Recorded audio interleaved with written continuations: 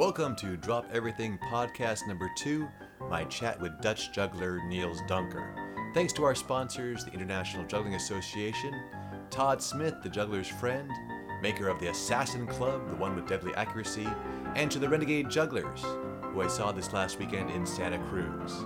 A big congratulations to Ayman from Renegade Juggling for winning a big clown prize in Italy. Now sit back, drop everything, listen to me chat with Dutch juggler Niels Dunker. Welcome to the podcast, Niels Dunker. This is podcast 2 of the Drop Everything podcast for the International Juggling Association. Welcome, Niels Dunker. Hello. And Niels, am I saying that right? Is the last name pronounced Dunker? Dunker, yes. Dunker. So, Niels, what was your first memory of juggling, the first juggler that you saw? There were two. I don't know which one was the first, but I remember the Rotterdam Street Performing Festival. My father always took me there, and it was a busker.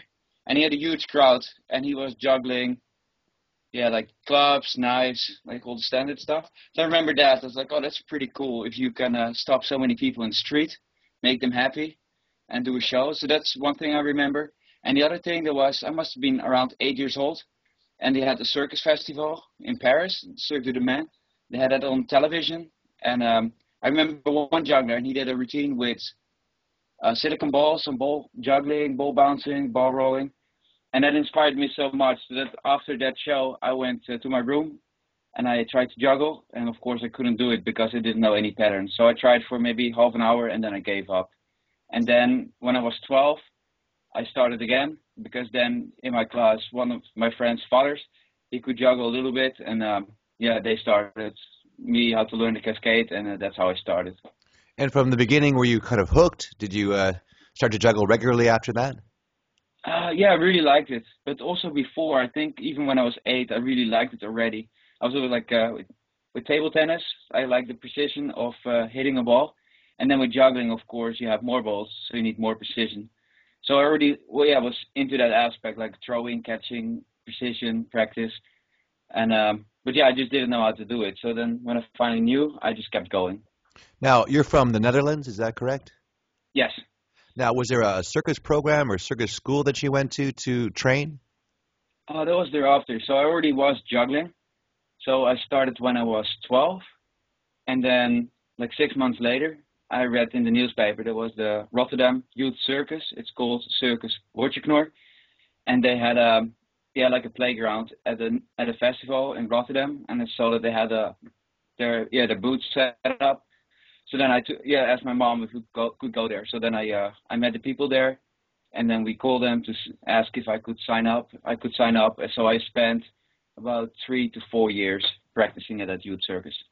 And did you feel you had a certain natural talent for juggling? Did it come easy for you, or was it quite difficult? I don't know. Like I definitely know some people, some of my friends, they learned the tricks quicker, but also some people learned the tricks slower. But I was never really paying attention to that so much, because I was just practicing myself, try to nail the trick and just having fun. And then I knew with time, then all the tricks, they would come to me as well. So how long after starting did you decide to pursue it as your profession?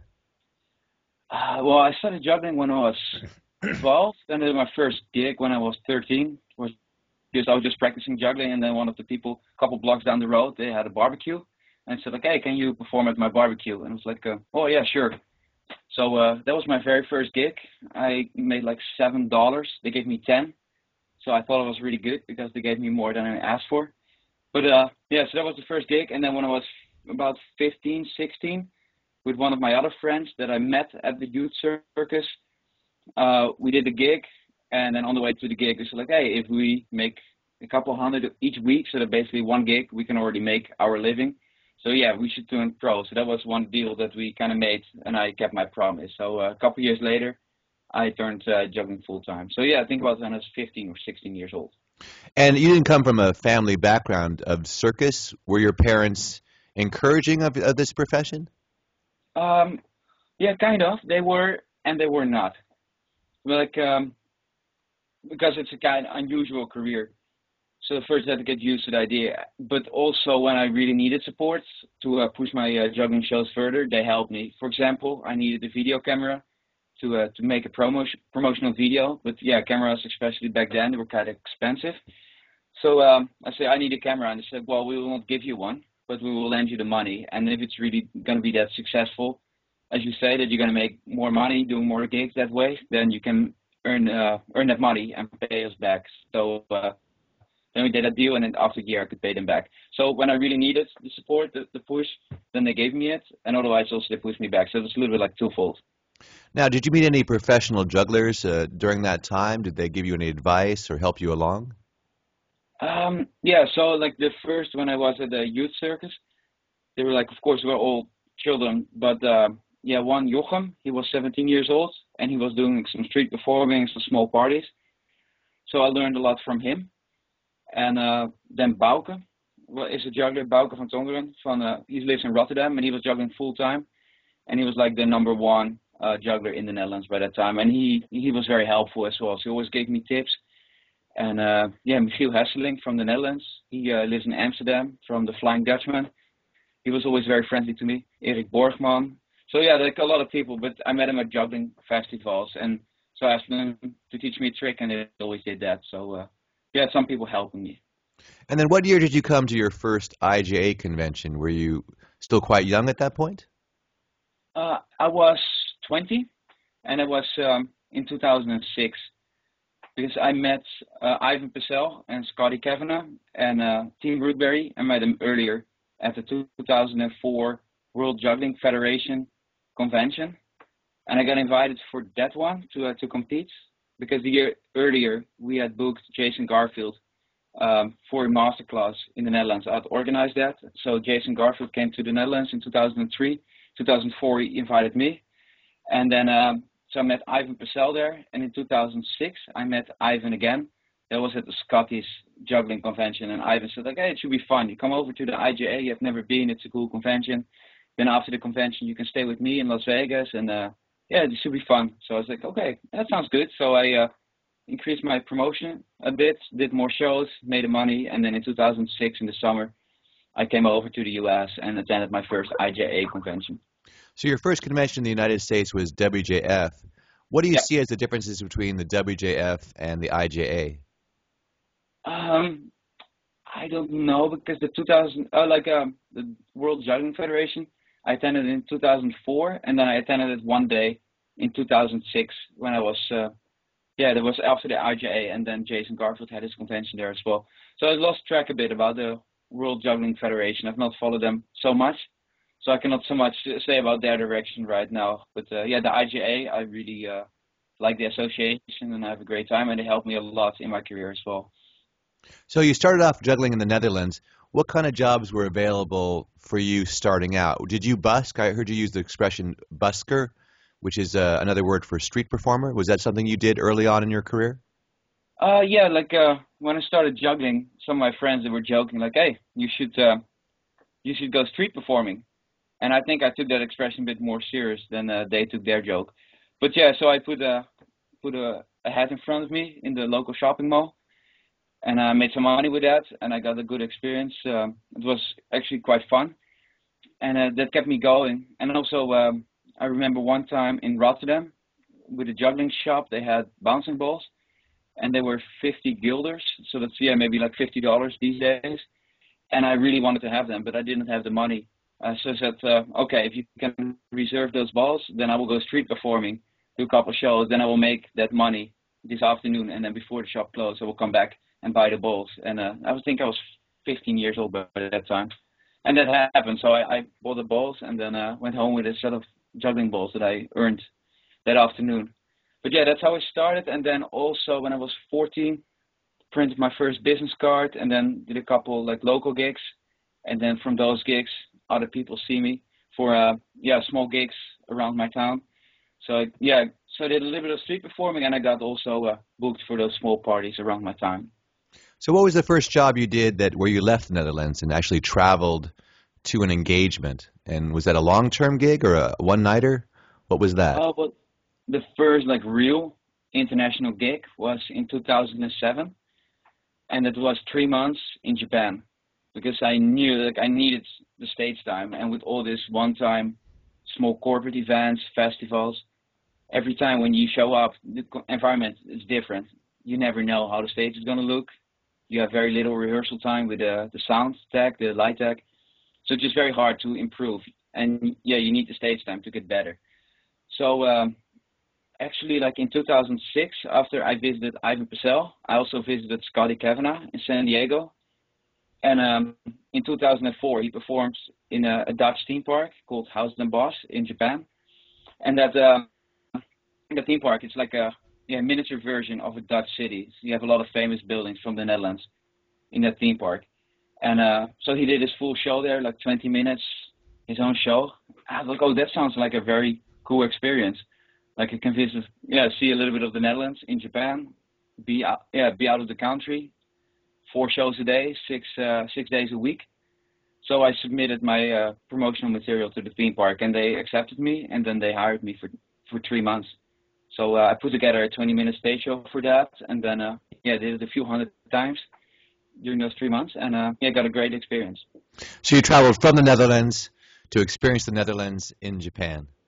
Yeah, it was quite funny because the bay where the theme park is located is very close to the first point where the Netherlands, because you had the East Indian Trading Company and the West Indian Trading Company. So 400 years ago, one ship sailed all the way from Rotterdam and ended up in that bay in Japan. And then, they started their 400-year trading relationship between the Netherlands and Japan. And I started my journey in Rotterdam because that's where I live. And then I ended up in that bay and did my first international gig there. So is that some advice you'd give to a young, up-and-coming wannabe professional, the fact that it's good to find a spot to do many shows? So you're saying, how many did you do in that 3 months? Over 100, you said, or? Well, I did 20 shows each week, and I was there for 12 weeks or 13 weeks. So that's like 260 shows. And what do you think you learned by doing the shows so many times? Did you experiment with each show? Did you try to get a set?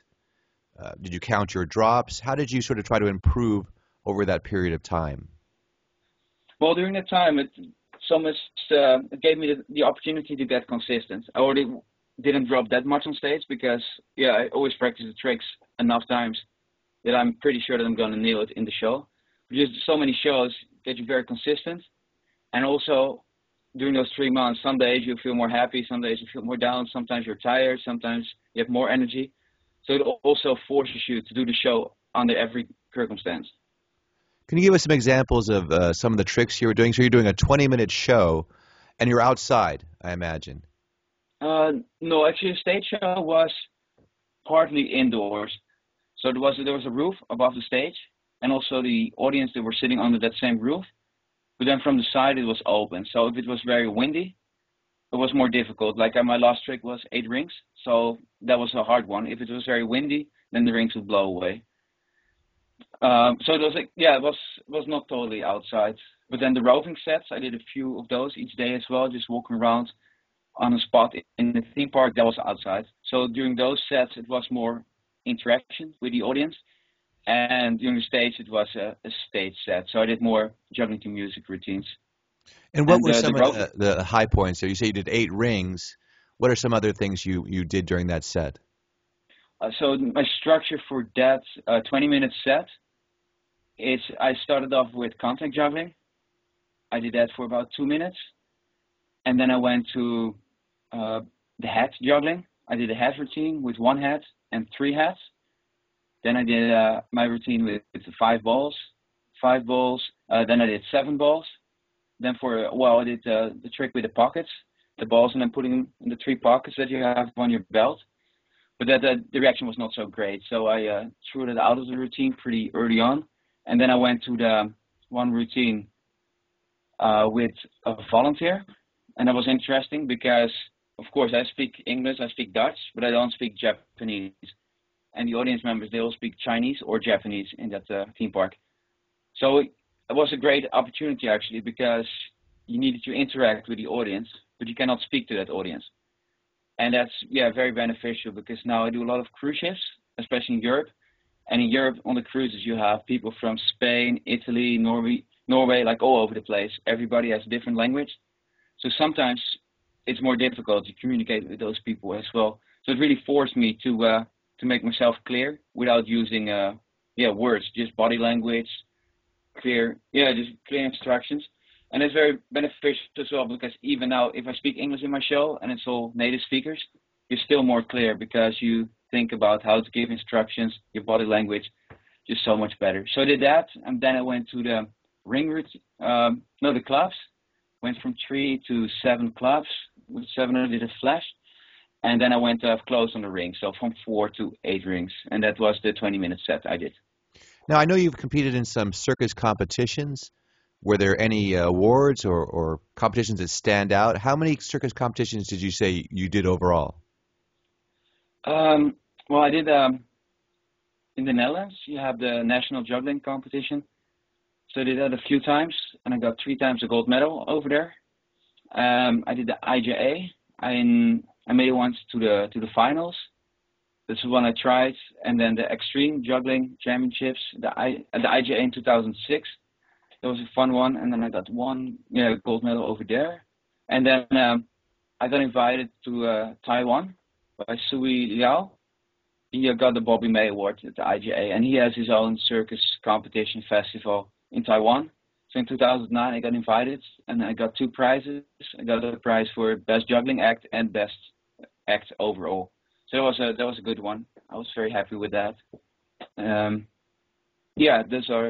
think those are the competitions I did. Now, you've done a lot of a wide variety of different types of shows. What are your preferences? Do you like a particular thing over something else? I know you do cruises. What is your sort of dream job? That's a tough one because first it was my dream. Then at one point you master it, and then you get your next challenge. So first, my dream was like, if I just can get invited to a street performing festival and do my own show there, then that would be awesome. So, but then in 2004, that happened, and then I did those from 2004 to 2007, and then I felt very comfortable. So it's like, okay, what's the next dream, the next challenge? It's like, wow, if I can do that show, make it from a street show into a theater show. So that would be really cool if I can get booked at a cruise ship. So that was my next dream. So and now I'm doing that, and it's a really great venue. So and then also what I really enjoyed, I did maybe 5 years at a theater restaurant in Rotterdam. So I could work at home, different stuff, practice, and then in the evening I did my show in the restaurant, and that was great. And then in the evening I was still home, could sleep in my own bed. So so every venue has something good, and every venue, if you do it very long, at one point it gets repetitive. So, but yeah, I like the cruise ships now. It's a nice venue. It's you get very good support in the theater to do your show very well. Let's talk about cruise ships a little bit, because maybe some of our listeners, that might be a goal for them. How much time do they expect you to do, and what are some of the conditions you find yourself working under in cruise ships? The amount of time, to start off with that, it depends on what you get booked for. My first cruise ship contract was with Royal Caribbean, and then I got booked for the Welcome Aboard show and the Farewell show. And for that spot on that cruise line, they asked for a 20 to 25 minute show. So actually I submitted my the video that I did of the show in Theme Park House in Bosch. So I submitted my 20-minute show to the agents, and then I got booked with that spot. So, but now what I mostly do is the headliner spot on various cruise lines, and that's kind of the standard format that they do on the cruise ships. So for that, they require about a 45-minute show, something between 43 minutes and just under 50. That's a good time frame. And pretty much all the cruise lines, they use that. But if you work for Disney Cruise Line, they ask for a 30-minute show. And then you must have 2 different 30-minute shows, one that's more for the adults and one that's more for the kids. And you cannot repeat material. So to get on board for Disney, you need at least 60 minutes of material. And if they need an extra show, then it's 70 minutes. That's what you need to prepare for that. And now I see a trend with the cruise lines that they not only ask for a 45-minute show, but they ask a half a show more. So basically you need to travel with a 45-minute set and another 25-minute set. So that's about the time that you need. And then there's one other cruise line, Princess Cruises. I've never done that spot, but that's more like a street theater kind of spot in the middle of the ship. And I think there you need a 15-minute set, and you repeat that 3 times a day. Now, how much movement do you experience on the ship? I know they have the stabilizers, but would you say that's something that really comes into factor, the amount the ship moves, or have they pretty much eliminated that element? Well, it depends, because the bigger the ship, the less you feel the movement. So if it's a small ship, for example, if it's a luxury cruise line and there are like 500 passengers on board, it's a small ship, so that will get thrown around more when the sea is rough. If you're like on a huge ship from, for example, Royal Caribbean, the ship is so big and it's mostly in the Med, or like other, like the Mediterranean, the sea is normally very calm. You don't feel any motion. So then it's the same as you work on land in, for example, a big casino in Las Vegas, because the showrooms you can compare, the type of showroom at sea with the showrooms in Las Vegas. So it depends from very little to a lot. But I would say if you're going to work on cruise ships, just be prepared that it's going to move a lot. So basically, if you have a prop stand, don't put wheels under it. Make sure that you can lock it, and also practice every trick so well that you can do it when the sea is rough. So Earl Shepford from Australia, he gave me a very good tip when I started out cruise ships. He said, like, if you can do every trick in your show on a Royal Ebola, then it's safe to put it in your cruise ship show. So that's what I did when I started out. And that was pretty extreme. You don't need it, but it's good practice. So how many cruise ships would you said you've done? So you started your career, let's say, on cruises in 2006 or so. When did you start your career on cruises? My first ship was in 2009, because finished Japan 2007, submitted my video in 2008, and then it took about a year for my agent to get my first cruise ship contract. So in 2009 was my first one, and it was immediately the week after I graduated from mechanical engineering. And since then, I have done about 45 different ships. There's a list on my website, but it's about 45. So you mentioned you have a degree in mechanical engineering. Do you think going to school and getting a degree, has that given you a different background with your juggling? Do you ever use that in somehow in your career now?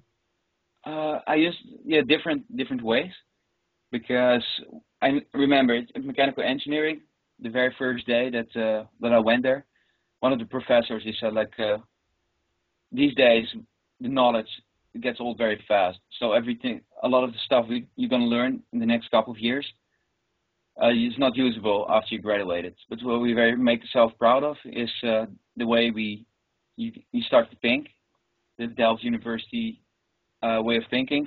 So basically, they give you every 8 weeks they give you a big project, and you have to design something, and you know nothing about that subject, and you don't know how to approach it. But in 8 weeks, you need to be an expert on it. So that's a huge task. But somehow, after 2 months, you always made it work. And that's the same with a cruise ship contract. Like, for a juggler to fill more than 70 minutes of material, it's a big task. And then when I started out, it almost felt impossible. But then it felt as impossible as doing an assignment at university. So it really helped me just to break it down, go act by act, and at the end, you make it work. So that was very useful to me. And now also some routines, I noticed that the props in the juggling shops that you can buy, I don't like them, or for that tricks, I cannot buy them. So now recently I've started using my mechanical engineering knowledge to produce my own props. So I made some shaker cups, I made some balancing sticks, all with the knowledge that I learned at mechanical engineering. Now, I know you like to go see a lot of shows. Are there any shows or jugglers that stand out, and have they inspired you in different ways? Well, the huge inspiration was Anthony Gatto, and I really wanted to see him, but every time when I was kind of close or in the city where he was performing, so when I was at the World Juggling Federation convention in 2004 in Las Vegas, then Anthony Gatto was booked in Germany. Then I was visiting my friend Valentino Bigovac. I was very close with him, about 10 years ago. Every time I was in Germany, then Anthony Gatto was performing in Las Vegas, so it never worked out. But in 2006, before I heard that he went to Cirque du Soleil, it's like, okay, now I have to see him. So I bought an airplane ticket, flew to Germany, and saw his 12-minute long show. That was great. So it inspired me a lot. And so I saw Chris Cremo, the Royal Circus in Amsterdam, the Winter Circus. So there was huge inspiration. And then Ivan Purcell, very inspiring. So yeah, especially for the cruise ship shows, there's so many aspects that come into play, because if you only juggle, it's not going to work. If you only talk, it's not going to work as well, because they book a juggling show. So I need a lot of different aspects. So Valentino Vigerac was a huge inspiration in the variety shows in Germany, juggling to music. Christopher Rodegel from the Netherlands, huge inspiration for Freddie Canton. So those are kind of the jugglers that really influenced me. And of course, the Raspini brothers. Of course, of course. Now, as you're doing more comedy in your show, what's the transition between doing a straight juggling act to music? Then you felt the need to add more time, to add more comedy, especially since English is not your first language. Did you find that as challenging as learning the juggling, to learn the comedy aspect of it? Well, the English was just, I learned it in school. And then the first show was very, very difficult, very scary. Of course, you need to build up your vocabulary of jokes and phrases that you can say, the same as you need to build the juggling tricks to build an act. But yeah, the big difference between juggling to music and a full theater show, basically a full theater show, comedy juggling, is that every time it just gets a level deeper. First, you learn how to juggle, you can do the tricks. First time you step on stage, well, it's not really about the tricks, but you need to learn how to present it. And then you can present it maybe to music, so that's a level deeper. You need to learn how to juggle, you can juggle, you present yourself on stage as a person, you have to move to the music. Then when you combine it with comedy, then for me, like I do the comedy between the juggling routines, so there was another level deeper. So I needed to speak English, be funny, speak clearly. So every time, to me, it's a level deeper. And also every show, it has a build-up. So for the juggling to music, normally you go from less props to more props, smaller props to bigger props. So from less impressive to more impressive, so it builds. The same with the comedy, you have to place all the tricks in a certain way that in the program altogether, from beginning to end, there's a build-up. So where do you see your future? Where do you see your career going? And have you seen things change in the business from when you started to now? Yeah, a lot. For example, the very first gig, I still had to bring an audio cassette to the gig for the music, and now it's with an iPhone to bring the music on an MP3. But of course, that's a minor change. But even in the cruise ship industry, I noticed from between 5 years ago and now that they book different. Now before it was like I got for 1 year, like immediately bookings for an entire year, and now they book per cruise. So sometimes that's good because I have a little gap in my schedule, and then like 2 weeks before it still got filled. So the way they book it's already different, and also the amount of material that they ask, that's different as well. But also the way audiences they watch the show, it's different as well, because before people were watching, but now everybody has a video camera on them. They have their smartphone, and they think it's okay to film your show and to post it on the internet. So that's a big difference as well. Instead of just being an audience member, they more now judge the show. They used to put it on YouTube, give it a rating. Maybe that's a good thing, maybe that's a bad thing. I don't know, but it's a different thing. Now, what do you have lined up for the rest of the year? So how far in advance are your bookings now then? Since you say they kind of book last minute, do you have other things for the rest of the year? Do you have the rest of the year planned out? Or does it kind of come in piece by piece? Right now it's up to November, and I have a rough idea for next year as well. And also what I did, now cruise ships is the main market, but for example, I have 3 different websites. I enjoy to do different types of gigs. So cruise ships I do a lot, but I also do corporate events at home. After this next cruise, when I'm back home, I do a TV interview in the Netherlands. I do a theater show, and also juggling workshops. It's quite popular in the Netherlands, like team building, juggling workshops. So it's really interesting. The same that I like all these different juggling props. I do about 10 different types of juggling in my show. I enjoy that versatility. And it's the same in my gigs. I like to do all the different types of gigs.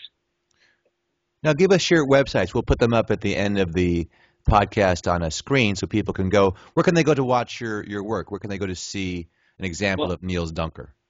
well, the international website that I promote my theater shows, cruise ship shows, and some casino shows with, that's nielsdunker.com. But I bought another URL because I know American people get confused by the spelling of my name. So that's comedyjuggler.com. That's my international website, and then that's purely for the Netherlands, and it's jongleur.nl, and jongleur is the Dutch word for juggler, and .nl is the Dutch extension. So that's the entertainment corporate gigs. Or should I send them to you and you type them? Yeah, you send them to us, and we'll put them on a screen at the very end of the podcast. Now, how about ending with a couple of interesting stories? I know you recently had an experience on the cruise ships where you got to watch the ship sail away without you. Can you do you have a couple of stories we can end with, and then we'll wrap up the podcast, Niels? Yeah, sure. Well, that was an interesting one because I got booked at the MGM Grand Casino in Las Vegas, and then I finished that contract, and then immediately thereafter, I only had 48 hours between Las Vegas and this cruise ship contract, but I had to fly to the Netherlands, repack, and then from the Netherlands fly all the way to Asia, to Myanmar. That's even further than India. So the connection was just too tight, and then by bad luck, also the port agent, he was not there. So nobody was waiting for me to drive me straight to the ship because we only had an hour and a half between arriving and the departure of the ship. So I had to find a taxi driver, and it was just too tight. And since the port agent was not communicating with the cruise ship, they didn't know. So I saw this ship sailing away after flying for 48 hours. So that was really annoying. That was one story. Another story that was, it was a bad one. That was at a Christmas circus in the Netherlands.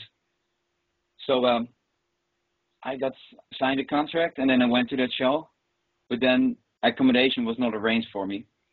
And so the circus director said, you can sleep at the ring, at the edge of the circus ring, and then later we'll find you a caravan, but the first night you just sleep in the ring. I was like, no, I cannot do that. So that was, did a show, and that was very bad. So they didn't, all their promises, they didn't keep that. That was another horror story that I experienced. So those are two of the bad ones.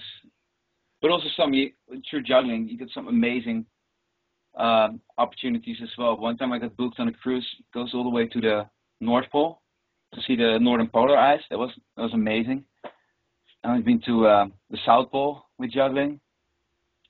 Been to Australia. So it goes from super high to like really bad experience that people also almost not can relate to.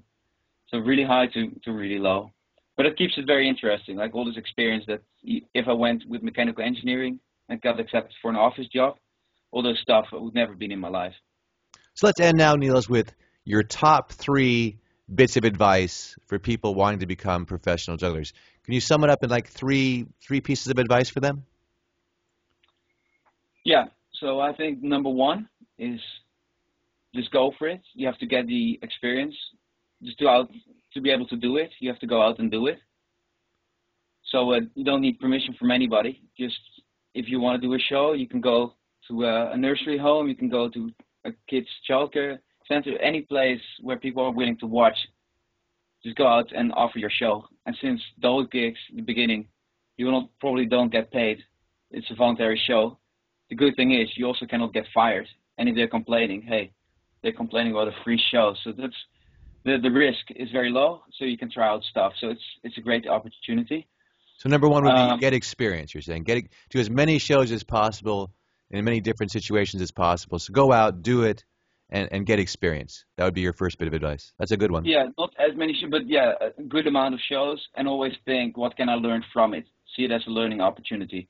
And when the learning opportunity is there, go for it. Another one is, just learn to enjoy juggling. I think everybody that's listening is really enjoying juggling, but if you're performing, you also make sure that the tricks are solid. If you're an amateur juggler and you practice all the time and you nail it once, it's great. But if you're on stage, you must be pretty confident about that you're gonna nail the tricks. So, for example, when I met Rudy Horn, he told me like, before you do a trick in the shell, make sure that you can nail it 8 times out of 10 attempts. So that's another piece of advice. Just make sure that you really can do the tricks, because sometimes you don't have time to warm up. The lighting is bad, but still people expect, they don't give you excuse for it. They see you drop, so you're not very good. So that's another piece of advice. And the third one is, let me see. Well, how important have mentors been to you? Because I know you and Freddie Kenton, that you work with him a lot.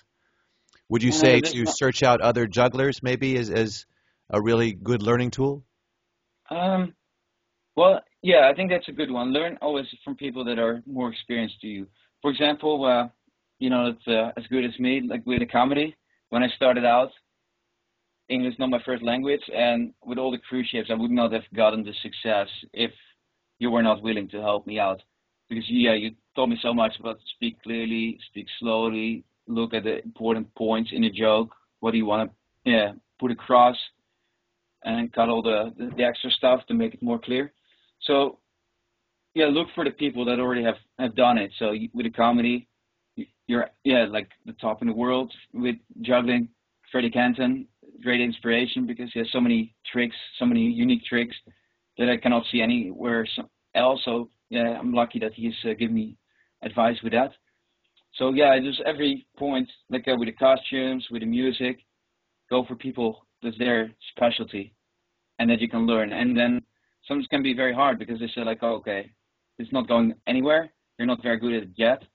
But instead of putting your ego up, just listen, just keep your mouth shut and take it in, because the fact that they're spending time on you just to give you feedback already means they're helping you. So it's not, maybe they're giving you tips that you don't want to hear because you have an ego, but if you can calm down and really listen to it, look for the knowledge in there, then you can benefit from it instead of just speaking up. Well, thank you, Niels. You've given us a lot to think about. You've given us a lot of wisdom. Best of luck in your future career. I know I'll be seeing you pretty soon in South Korea. Yeah. We have a show we're doing together. I'm really looking forward to that. And, of course, we'll continue our conversations and our comedy lessons in the future. Once again, thank you so much for podcast number 2, my interview with Niels Dunker. Thank you, Niels. Thanks. I hope you enjoyed that chat with the hardest working juggler in show business, Niels Dunker. Thanks to the sponsors, the International Juggling Association, Todd Smith, and Renegade Juggling. Now, stick around after the podcast if you'd like to hear silence, because the podcast is over.